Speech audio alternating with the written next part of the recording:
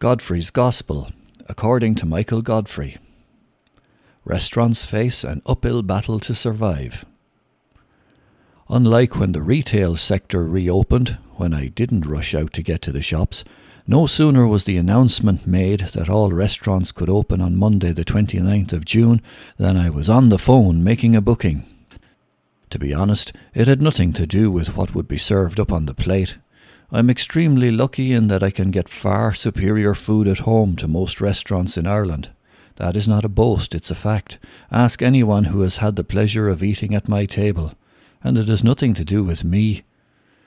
But after more than 100 days, when it was practically impossible to get anything more than a sandwich, and a bad one at that, isn't it nice to think that we can go out and socialise again? To me, that is half of the experience. I have had a number of takeaways over the last few months, but to be honest, none of them travelled really well.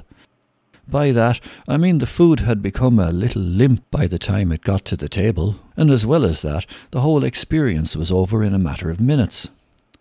I don't know about this business of limiting your time to an hour and a half, or as some have said, over 100 minutes.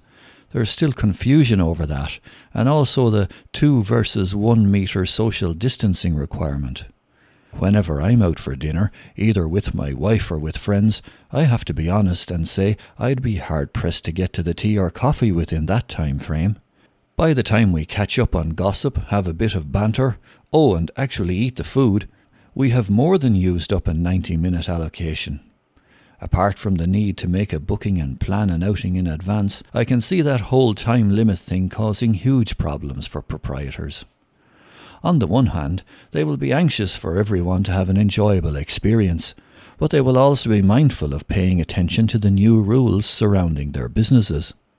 The last thing any of them will want is to have Gardaí object to the renewal of their bar licence. I say that because most of the places I frequent actually have such a licence.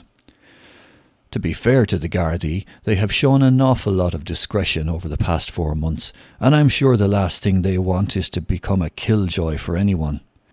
At the same time, their superiors will be coming under pressure from the health authorities to ensure social distancing is maintained, especially if there's a spike in the number of positive tests for COVID-19.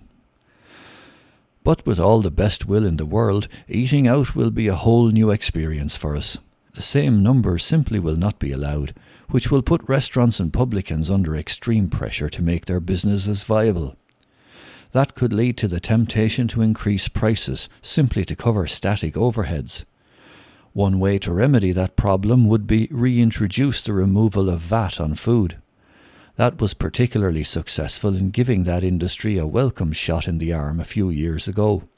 Unfortunately, that stimulus was clawed back in recent times, much to the annoyance of the industry. It had proven its worth and had given the industry a welcome boost. Perhaps if our new Minister for Tourism, Catherine Martin, can remove it as one of her first acts, that would be a good start.